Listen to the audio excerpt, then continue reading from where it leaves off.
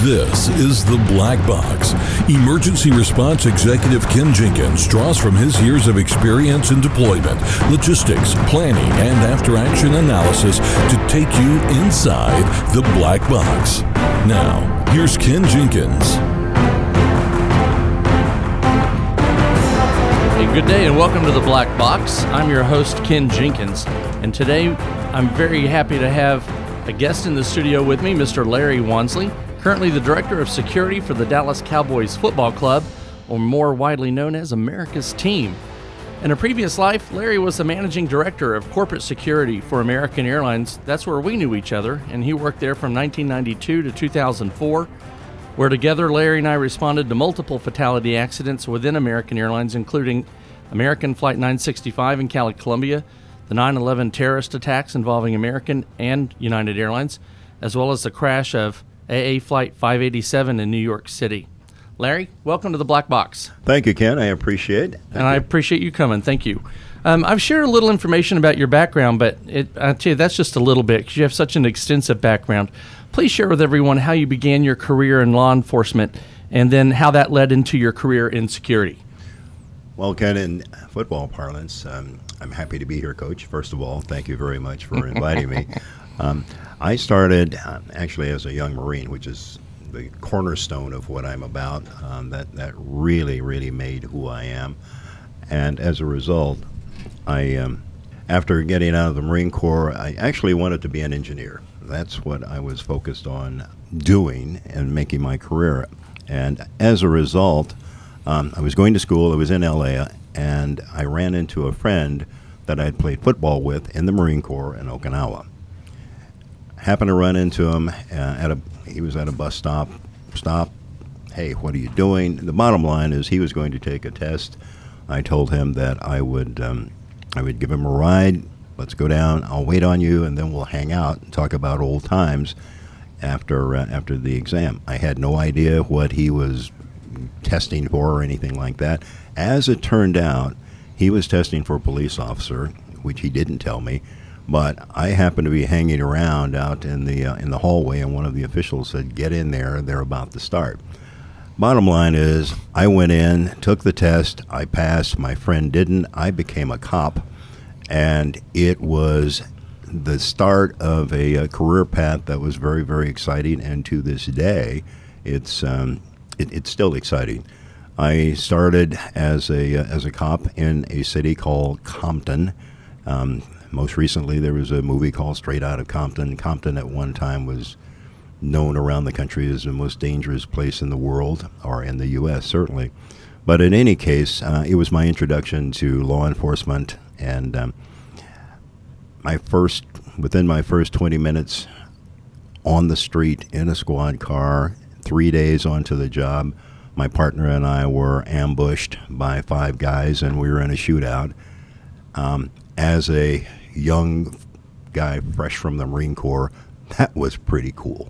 I thought, hey, this is action. This is really interesting stuff. So consequently, I succeeded, if you can use a term like that. I became very, very experienced in a very short period of time, and ultimately became the chief of detectives there at the PD. And shortly thereafter, the FBI and the CIA recruited me. Frankly, I was more interested in the CIA until they finally told me what their plans were for me, and that included being specially trained and sent to South Africa in a covert role. And that was during the heart of the apartheid movement. Nelson Mandela was still in Robben Island. And I thought, no, I don't think that I want to do that. and I opted to go into the FBI. A short time after going into the FBI, I wound up doing undercover work, getting involved in and that essentially was my career at the FBI.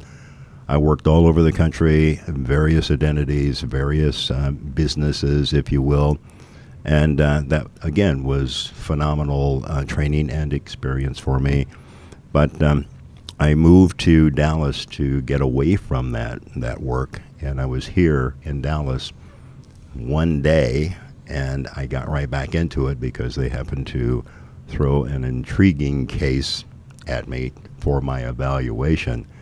And I immediately went undercover in that particular case, which turned out to be one that garnered a lot of news, and it was in East Texas. It was a corruption case.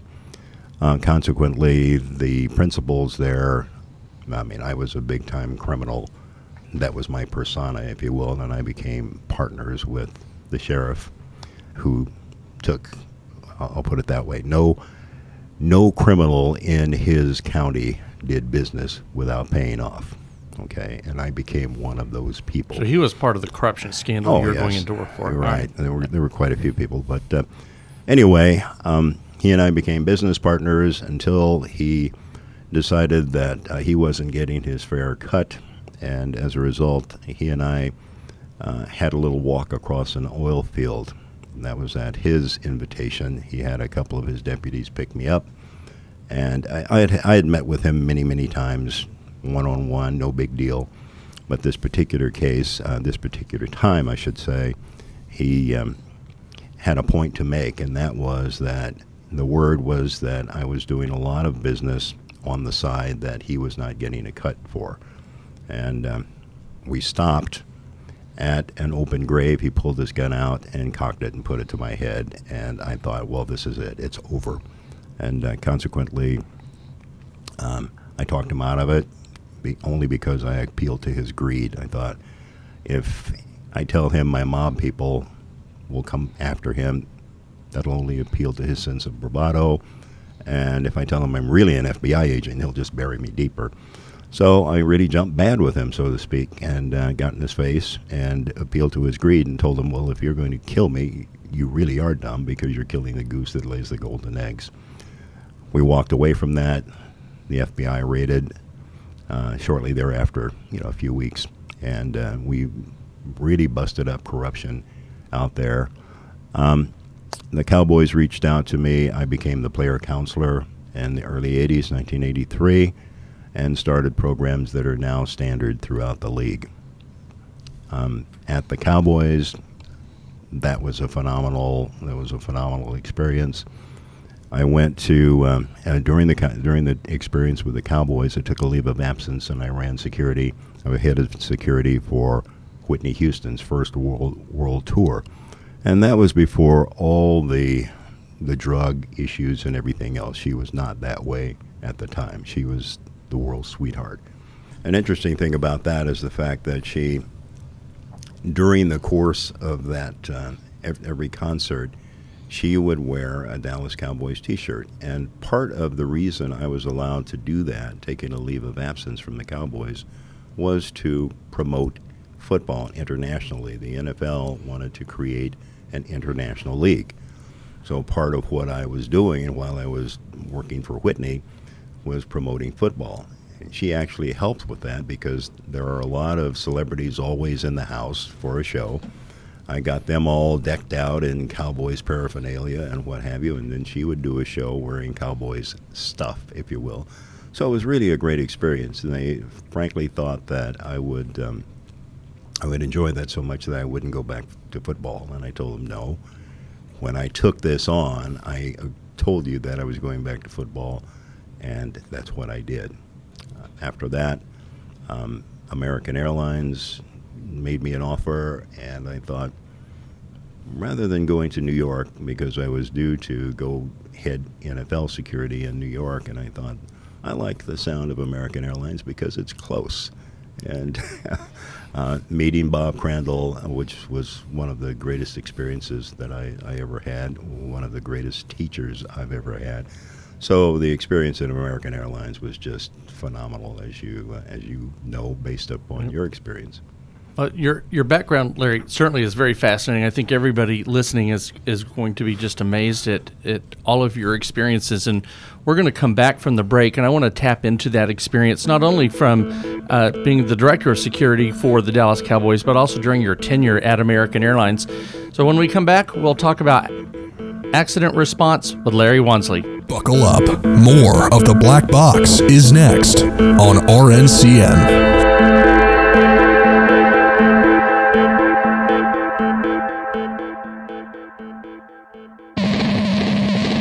You're tuned in to The Black Box with Ken Jenkins on RNCN. And welcome back to The Black Box. I'm Ken Jenkins, your host. And in studio with me today is Larry Wansley, Director of Security for the Dallas Cowboys. And prior to that was also the Managing Director of Corporate Security for American Airlines. And Larry, I want to spend some time talking about your tenure as Corporate Security Director, or Managing Director for American, and specifically in the aftermath of a disaster, because you and I responded to a number of aircraft accidents together.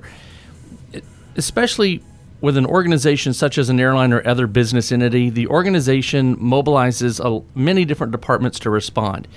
And as you know, we had multiple command centers established throughout the world in most of our responses. In one of our accident responses, we had command centers at, say, Operations Control, our Telephone Inquiry Call Center, various airports in the U.S., London, Japan. With such a massive undertaking like that, what are some of the considerations that you were taking into account to keep all of us safe in the various response roles that we had? Communication and coordination, absolutely essential. As you know from your experience, there are so many entities that are involved in responding to and handling an air disaster or a disaster of any type.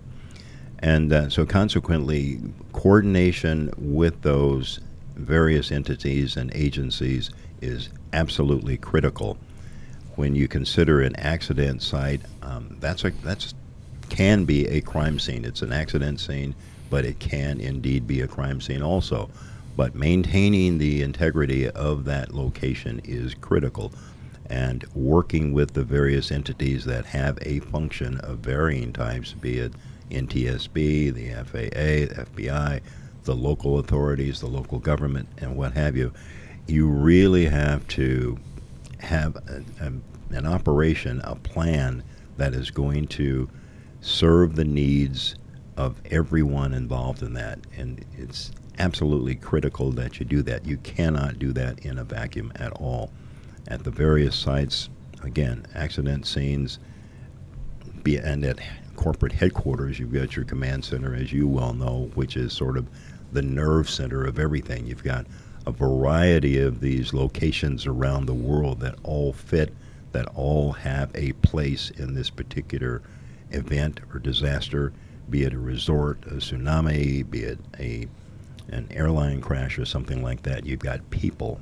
The crucial piece of this is people and all the lives that they touch or touch upon them. So you've got to address every one of those issues and support the various agencies that have those responsibilities. So let's go back to the agencies for a few minutes. And you talked about local law enforcement, I believe, and the agencies. And you and I certainly know from the airline perspective, headquarters, Mr. Crandall, for example, in some of our accident responses as the chairman, but headquarter senior officers want to know what's going on at the scene. And when the accident occurs, it's typically local law enforcement that is cordoning off the scene until the National Transportation Safety Board or the NTSB shows up. So how would you interface with those agencies and come on site as the airline representative so that you could have eyes on the ground and report back to headquarters what the scene looked like? How did you coordinate those responses? Well, with respect to the actual scene, obviously the GO team comprised of various representatives of the entities that need to be on site, that need to be functioning out there in the field in coordination with those people back at headquarters. So you establish that link, the representatives that are at the site, out in the field, wherever it is. And for this particular exercise, I'm just thinking about Colombia 965 and what have you, because it was a foreign country and you had a lot of issues that you wouldn't necessarily have within the domestic U.S. But establishing those connections immediately, you have to do that. The first thing is you've got to make sure that the scene is secure. The safety of all those people that are responding, that are out there, you've got a major, major responsibility for all that. So it's a matter of juggling all that and making sure that the communication is very, very effective with everyone, every agency, every entity that has a part of that. So, Larry, we're talking about security at the accident scene, and you and I have worked a number of, I'm going to call them non-terrorist type events. Yes. And we also responded to 9/11 together. And, of course, we had multiple cities that were involved there. And, of course, because it was a terrorist event, there were a lot of things that went on behind the scenes for us to get our go flights to those destinations and then provide on-scene security for our employees. What were some of the nuances from a security perspective that you would want to share with folks for their consideration if they should ever have to face a terrorist type of crisis response? Well, first of all, and it was a shock to all of us that lived through that period of time, it was an act of war. It was an act of terrorism. You had a criminal event as opposed to an accident.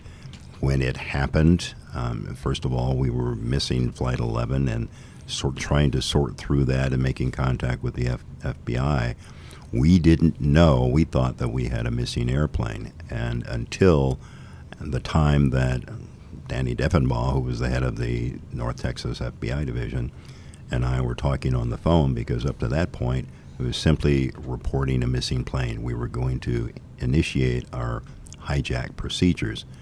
But during that phone call, we both watched the United flight go into the South Tower, and then we realized at that moment, this is an act of war, this is terror, this is a crime, this is entirely something different. And so consequently, you had the U.S. government, various entities of the U.S. government, city, state, municipal, you name it, everybody was involved in it, because now you had a national threat.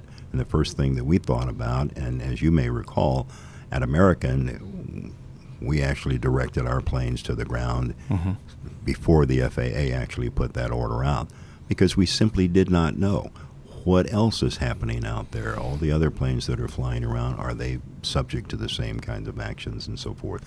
But it was a massive undertaking, one of the most heartbreaking events that I've ever experienced in my life, and I would certainly say that that's probably the case with just about anybody listening that experienced it. But the point of it is, it was something that was so totally and uniquely different from anything that we'd ever had to deal with, because now we were being threatened. We had been attacked on our own shores, and it created all kinds of needs, all kinds of issues that, quite frankly, we and the U.S. government had not been familiar with and had not planned for. So when we come back from the break, Larry, I'd like to talk some more about the details of those things that we hadn't maybe thought of or planned for based on a terrorist event specific to 9/11, some of the actions that you as the Managing Director of Corporate Security took to keep us safe during that response. And we'll follow up with Larry right after the break. Coming up.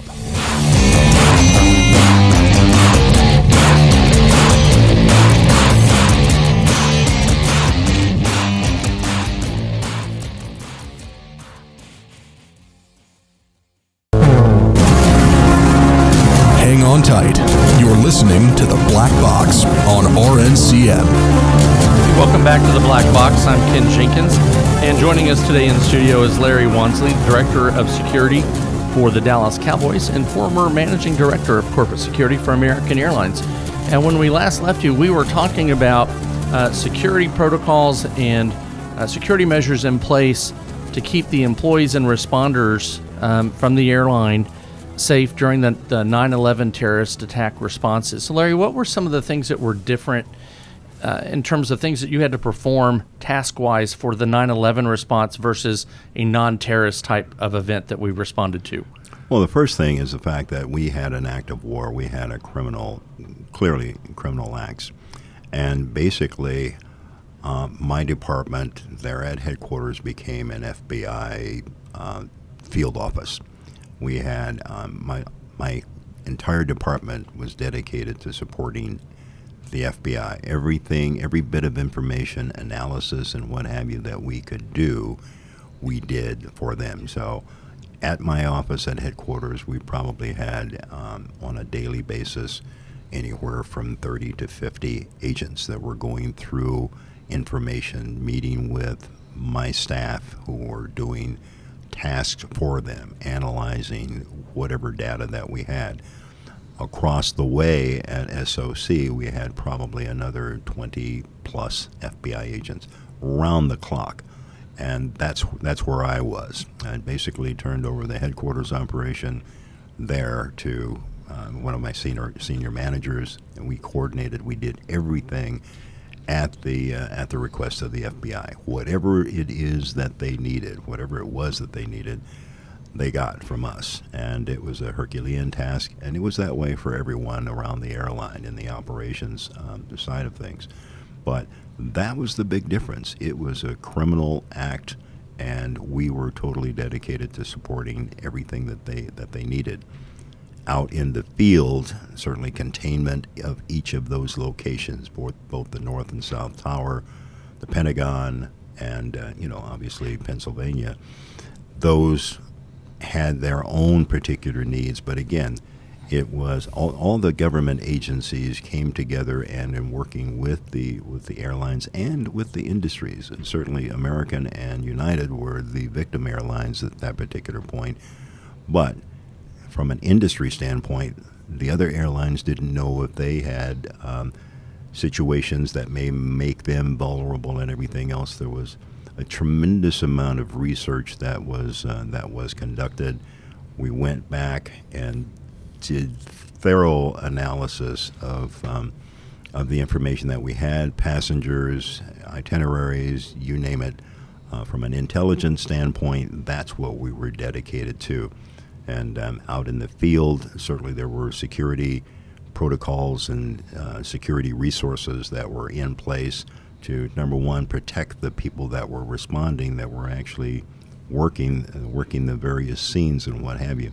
But it was a massive effort on the part of everyone, every entity, every agency, and it was new to all of us.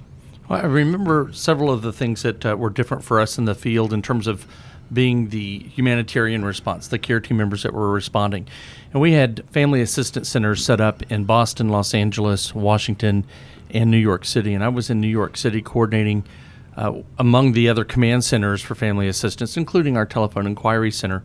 And I remember one of the things that was different from a non-terrorist event, Larry, was we were being told from our SOC at headquarters who we could talk to and who we couldn't talk to in terms of family members based on who was still being vetted by the FBI as a potential terrorist. Right. And that was certainly different for us because we were we were just used to going out and assisting the families in the aftermath. And in this case, our hands were somewhat tied. Absolutely. And I remember in one particular case, there was a family that was we weren't allowed to initially talk with. And then later the FBI said, okay, we've done our background checks or whatever they were supposed to do and said, okay, now you can talk to them. And so we engaged care team members to work with them. I think it was telephonically initially. And then we were told a little bit later, no, they were back on that list and we had to stop contact. And then the next day they were off the list and we could contact them. And then they went back on the list. And at that point, we kind of raised our hands and said, that's just not fair to the airline trying to provide assistance to family members. So do you remember some of the discussions that went on there and have things gotten better, I guess, since 9/11 in terms of how the agencies would coordinate with each other in providing information to the airline for those that are providing family assistance services? The simple answer is yes. We've gone through that experience, but as you well know and recall, it was a moving target. Mm-hmm. And so consequently, some of the changing of minds or decisions It was an evolving process. You frankly didn't know who you were dealing with, and so I can understand it's on again, off again, and what have you. But from an airline perspective, hey guys, wait a minute. Let's just step back. You do what you need to do, and then when you reach a point where you think that there's a comfort level that we now can go do what we need to do from a family support, family assistance perspective, let us know, because it's really putting us into a very, very uncomfortable situation where, okay, now you're a good guy and we're going to do everything we can to help you. Oh, well, sorry, and then you become that secretive representative of the airline. Right. It's no good for anyone. I remember one of the other things that was that stood out for me for 9/11 was, from a humanitarian response, airlines would send their care team members or special assistance team members, depending on what they would call them within their organization, to work with family members in the aftermath, whether it was at a family assistance center or in their home. And in this specific situation with 9/11, we were not allowed to do that. We were only allowed to work with family members at a family assistance center with armed guards present outside the center or within the center. And if the family left that center, then the care team members couldn't be with them. We needed to be under guard 24 hours a day, basically, during that response. And so while we had those protocols in the field, what were some of those protocols to keep the headquarters and operations control personnel safe? I'm assuming there were other things going on security for security purposes for the employees at headquarters. What were some of those things? Absolutely. Let me simply say that the facilities, everything related to our facilities and our operations, our personnel was covered to whatever degree necessary for the protection of everyone that was there, everyone, the surrounding area. I'll leave it at that, because we work very, very closely with the government entities, obviously the FBI, and we did quite a bit more than you would normally expect. Larry, thank you so much for all the information you've shared. And as a matter of fact, you have so much to share. We're going to continue this discussion into the next episode. So I'd like to thank my guest, Larry Wansley, for joining us today and for continuing into episode 10, this discussion.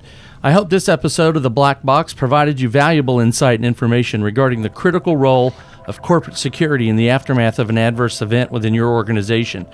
As I've said before, regardless of your role in the response, people want to see the humanity of the organization in the aftermath of a disaster. How you respond in the aftermath is critical to the success of your response.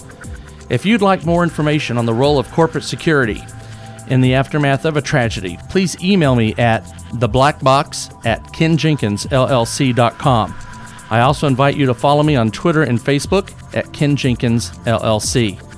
For additional information regarding the services of our guest, Larry Wansley, he may be reached via email at lwansley, WANSLEY, @AT&T.net. From everyone on The Black Box, thank you for joining us. Until next time, be safe.